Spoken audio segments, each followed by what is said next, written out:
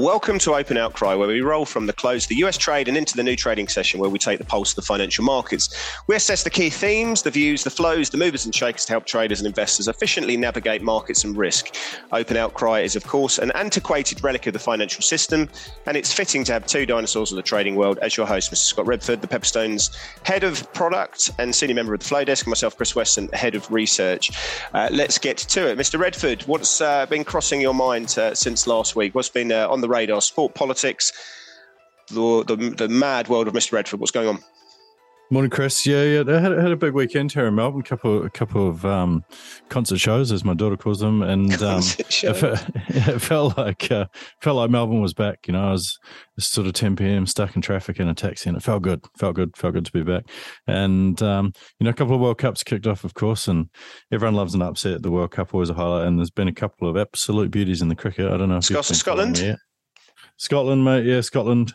Took down the Windies yesterday, the former powerhouse, and Namibia, the big one, hammered Sri Lanka. So you'd hate to be a talkback show host in Sri Lanka this week after what happened to them on the weekend. And they're taking on the UAE this afternoon. So what was a game where not many people probably would have tuned in, to be fair, looking at the fixture list, all of a sudden has become a little bit interesting. And the exotic rugby league that you were talking about, you were saying that Samoa, I can't quite say in the accent that you pulled off last week. It was a lovely accent, very original. And I think the Poms smashed Samoa, who are, in your eyes, an underdog. Yeah, I made a mistake there, and it turns out that the Samoan camp is in disarray, and a number of the senior players have actually written to the Samoan Prime Minister requesting that the coach be sacked immediately. So you don't often see that, do you? You can't imagine that in other countries, you know. And would you reckon what's the chance of acting on those letters, those non-confidence votes? A mid-World Cup sacking, yeah, imagine that. I guess we've seen it before, haven't we? Who was the soccer coach that got fired? Was it Brazil? No, who was it? Yeah, I think probably Brazil.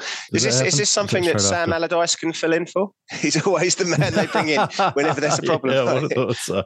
Yeah, there's been talk of Sonny Bill, talk of the Johns brothers, but yeah, I reckon Allardyce is a good call. Get him in there at short notice. Yeah, Sonny Bill and his white trainers getting it done. All right. Mate, well, I think you can talk about the disarray of the Samoan team, but I guess it doesn't sort of compete with the disarray that we're seeing in UK politics at the moment, and the volatility that we're seeing in the pound. So something we can absolutely chat on. So I suspect that's what we will focus on. But let's talk about market moves, Mr. Redford. Yeah, let's go around the grounds quickly and recap what we saw overnight. In the States, it was a big bounce to start the week, following the weakness that we saw on Friday. Biggest rally we've seen since July, biggest one-day rally. NASDAQ finished up about 3.5%, S&P 2.6% up. Europe, naturally, we saw similar risk-on moves, though not to the same extent. DAX and CAC finished up about 1.8%, FTSE only up 0.9%. In Asia, markets were more mixed, although yet to fully benefit from the improved sentiment, of course, and also grappling still with the COVID zero approach. Nikkei off 1.2%, CSI and Hang Seng about flat on the day. If we take a look at the sectors on the S&P, I'm reminded of Dennis Rodman here, not just because of the flip from red to green, but also because I'm seeing powerful rebounds left and right, mate. Consumer discretionaries leading the way, up 4.2%, closely followed by the real estate sector, up 3.9%. To FX, where we saw dollar weakness, the Aussie back up to the 63 handle, dollar yen hovering around that 149 level now. Sterling, though, of course, as you mentioned, the big story, rallying as the fiscal plan was ripped up over there. Cable up 1.7% on the day. Commodities, natural gas was a standout. The US line was down 7%, the UK line down a whopping 11%. Iron ore also pulling back on the reiteration of that COVID zero policy in China. Rates and bonds, mate, talk to me. Well, this is where it all started from. I can't bring a basketball or even a sporting analogy into the rebound that we've been seeing coming through in price and yields falling, but that's really where we are. We're starting in the UK because that's where it all began. And really, if you look at what's happened, obviously the Jeremy Hunt's change or what had needed to happen with the big fiscal reversal, the decisive actions that he's taken there, caused UK 30-year gilts to drop 41 basis points on the day. That's a big move. They closed at 4.37%, 10-year down 36. These are, I want to say in brackets, whopping moves. 10-year at 397, closing by 4%. The terminal rate in the UK, if you look at pricing, very small relief for UK households that have to refix their mortgages if they do choose to do so, or when they expire. That terminal rate's dropped about 45 points or so. You go into the US, and I think this is where things like the Nasdaq, as you say, one of the biggest rallies we've seen since late July came through. But you've seen duration working quite well. You've seen twos down about 5 basis points, but real rates, 5-year real rates down 10 basis points at 173. That's a really important factor to make. And then we've seen a bit of buying coming through in bonds. Where does this leave interest rate settings? Well, if you have a look at the UK, again, one of my sole focus, we've got the next meeting coming up on the 3rd of November. We've got an inflation print in the UK tomorrow. That's going to be quite influential. And then we've got the Office of Budget Responsibility coming through with their forecasts on the 31st of October. But ahead of that, we've got the market pricing in 98 basis points of tightening at the 3rd of November meeting. So given the fiscal measures that have rolled off, the lower funding task from the Bank of England, you have seen some rate hike expectations coming out of the market. The next Fed meeting is on the 2nd of November. We're pricing 77 basis points, so a 75 basis point fully in the price there. We're all fraternising as to what is the terminal pricing. We're about 495 at the moment there. The UK, we do have RBA Bullock speaking today, just after 11 o'clock, and we'll see what she says to say, but markets firmly of the belief that on the 1st of November, the RBA lift rates by 25 basis points. We've got 26 being priced there. We're going to Europe. The next meeting is on the 27th of October, so we're looking for that next week. That's going to be one of the pinnacles and the must-watch, which we'll talk about later in this week on Friday. The market's there pricing in 72 basis points, so 75 basis points the default position for the market. And that is your rates and bonds wrap, Mr. Redford. What are you thinking? What are you seeing? What's the talking points?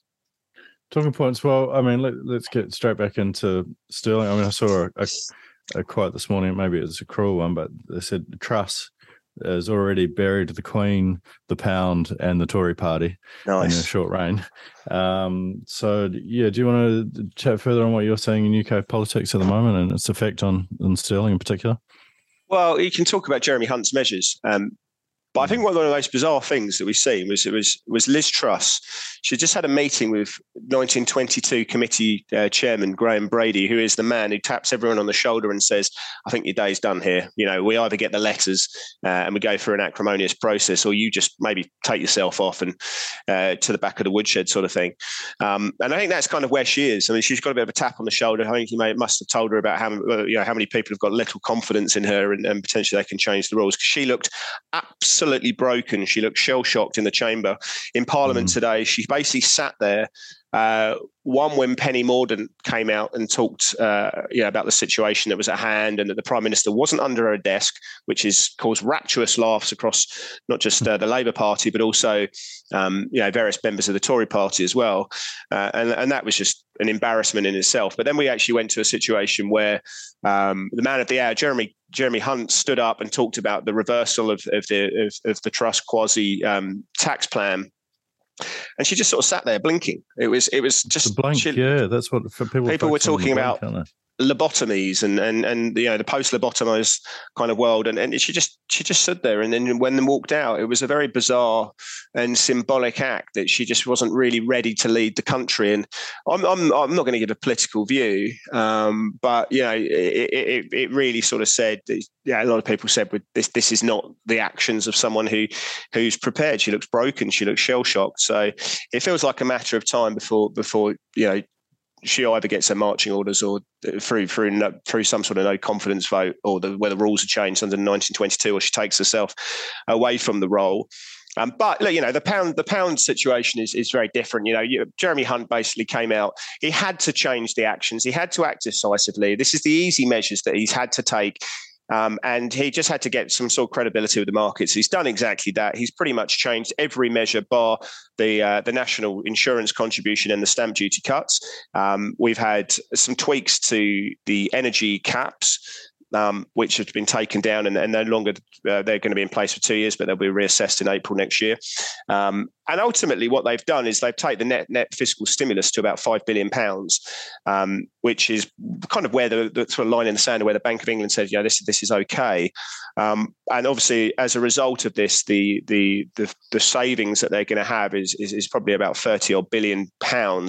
And it means ultimately that the Bank of England's, the UK Treasury's funding task through the gilt market is going to be far less onerous going forward, which of course is a pound positive. Now, we've had that refresh out of the way. We've had the absolute refresh. This had to happen. It's easy done. We're now left with a situation where spending is going to be cut in the UK. We're going to see higher taxation from where we are at the moment. And that's just going to lead to lower growth. So that keeps me pretty much bearish on the pound from a tactical perspective. I think most strategists would say the same. The market's pushed up to 114 on the back of this, led by that big decline that we've been seeing in gilt yields. But tomorrow is another day. As a headline writer of potential Bond films there, Scott, where do we go from here? I mean, that's the situation. We've had the refresh. We've got fiscal. Fiscal's now completely in the price. We're now back on watching, can the government find another £40 billion in savings effectively to balance the budget? That's going to lead to lower growth. We're going to see lower growth in this situation. We've obviously got the Bank of England's temporary bond buying program out of the way. We've had that. It's in the price. Where do we go from here? What's the view from yourself, and where do clients sit on the pound? Yeah, I mean, well, where do clients sit now? Clients are long sterling with us, not in a massive way, and it's a position that flips frequently. Sterling pairs have been very popular, of course, as well as cable. We've seen a lot of trading in sterling yen, euro sterling, even sterling Aussie. So it's, for your active day traders, it's been great fun, if nothing else. It doesn't look like a story that's ending anytime soon, does it? We're just seeing a headline now: Truss, sorry for the mistakes, but I'm sticking around. And they all say that, don't they? They all say that until they don't. So we'll see. I think going to 114, we priced in the fiscal news. The question is let's see what happens with the CPI number this week. Let's have a look at what the OBR say on the 31st. It feels to me that a lot's in the price now. But we trade the reactions, we trade the price action. So let's see what happens there. I think the gilt market leads us though, and I think sterling will just be a slave to what we see in the bond market. Yeah, a lot of people looking at the gilt market that maybe hadn't had a lot to do with it previously, aren't they? It's one of those things that's popped up that everyone's talking about. Yep. US equity moves, mate. We saw NASDAQ was down 3.1% on Friday, up 3.4% on Monday overnight.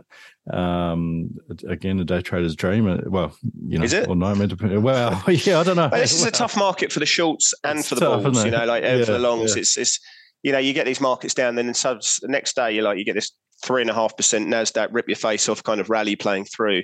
And what do you put this down to? James Bullard from the Federal Reserve came out and said that perhaps we can engineer a soft landing, and that obviously plays into a market where confidence is shot to pieces. You've seen Bank of America sort of marrying up with those good earnings that we saw from JP Morgan last week. JP Morgan on Friday up in a very bad tape indeed, and Bank of America came out and basically said that the consumer's in a much better spot than what the market was pricing. And these guys are really in touch. They have so many touch points in the US economy that you listen to Brian Moynihan and the earnings that these guys say.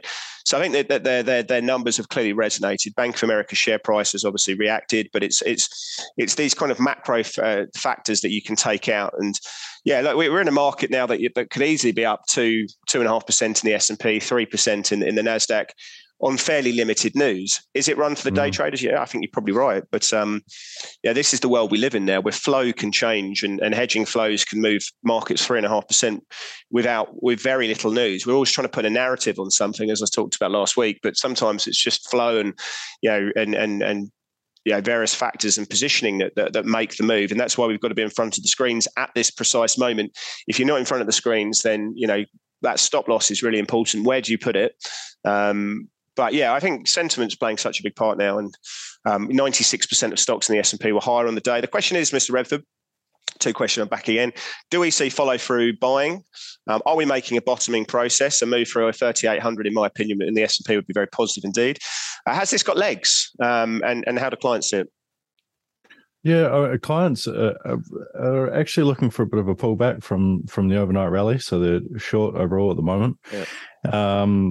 What do you think? Do you give much weight to the we're seeing the start of the earnings releases this week. Netflix is we'll touch on that a bit later, but Netflix is the first of big tech to report. Yeah. Could that set a tone? Yeah, I don't know. It's just interesting, isn't it? Like Netflix, I think, is an idiosyncratic story. So you trade Netflix, you're trading Netflix. Bank of America, actually, we were looking at their view on the economy, and they've given it. I think I don't think, generally speaking, if you say this, I'd say, well, do we really think that earnings from the last quarter are going to move markets when the markets are looking at something that's happening 12, 18 months in the future? We're trying to assess not really a recession anymore, but is something going to break? Is there going to be some sort of issue? So I'm really not sure how an earnings season can play into this. But I think through 3,800, this swing high that we got on the 5th of October would be very, very positive indeed for the equity market. That's the level that we've got to watch. Okay. US dollar, Mark II down but not out. We saw a pullback overnight again, as it does at the moment with those correlations. What do you think there? I think we probably trade low. I mean, the risk is we trade back into the October lows, 4th of October lows, that we get down to 110. We made a lower high last night. We made a lower low. It looks like a lower low.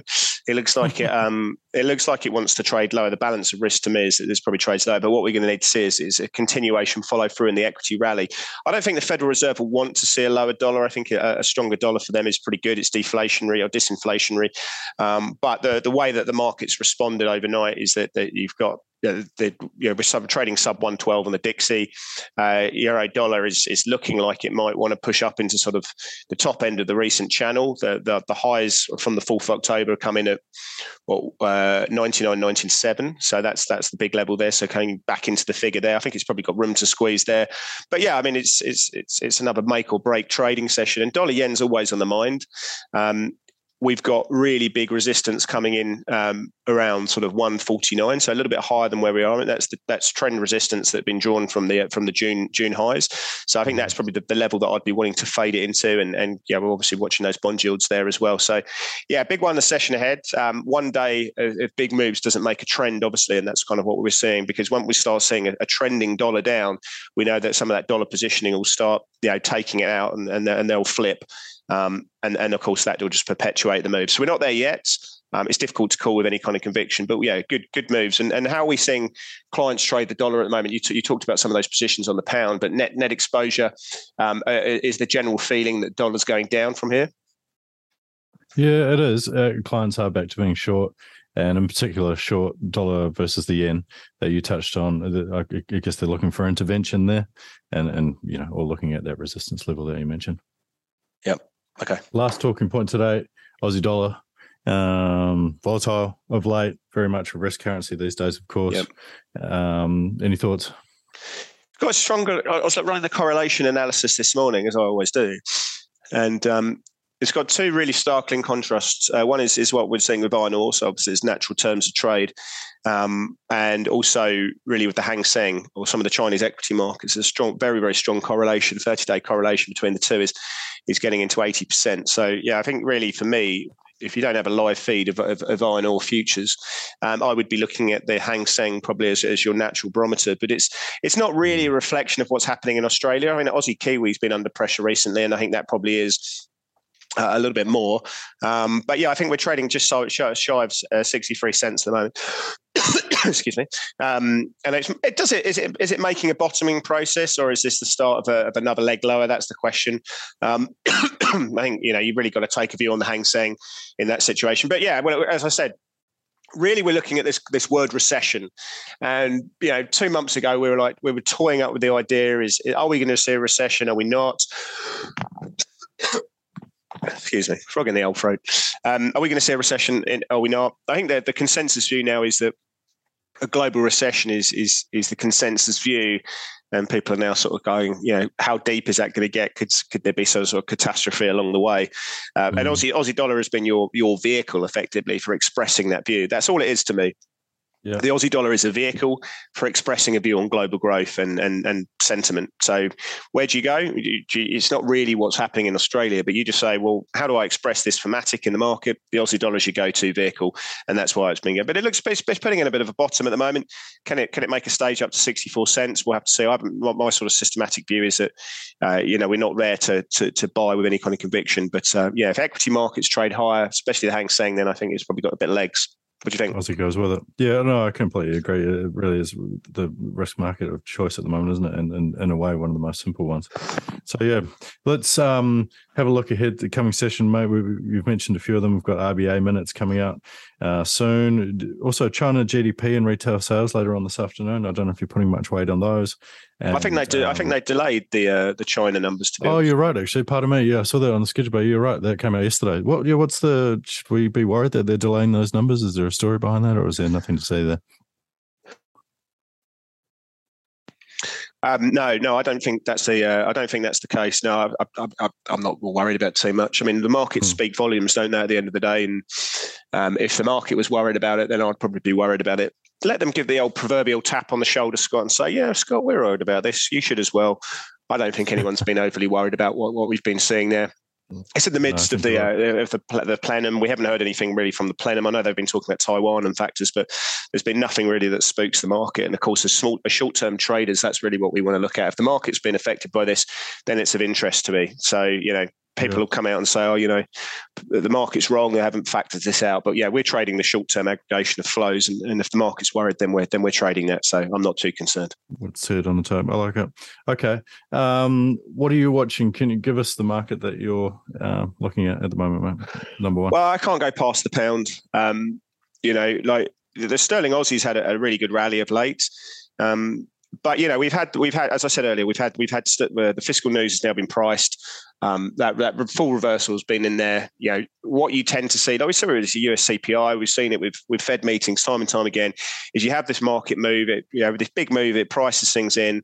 And then, we've got this refresh. Now, the question is now we've had that refresh, is how do people trade this? So, of course, into 114, a lot's been discounted. So, how does Asia, Europe trade the pound now? We've had this refresh of the fiscal position, obviously, with so much evolving with Liz Truss's headlines. So that's something I'm watching. What are you watching?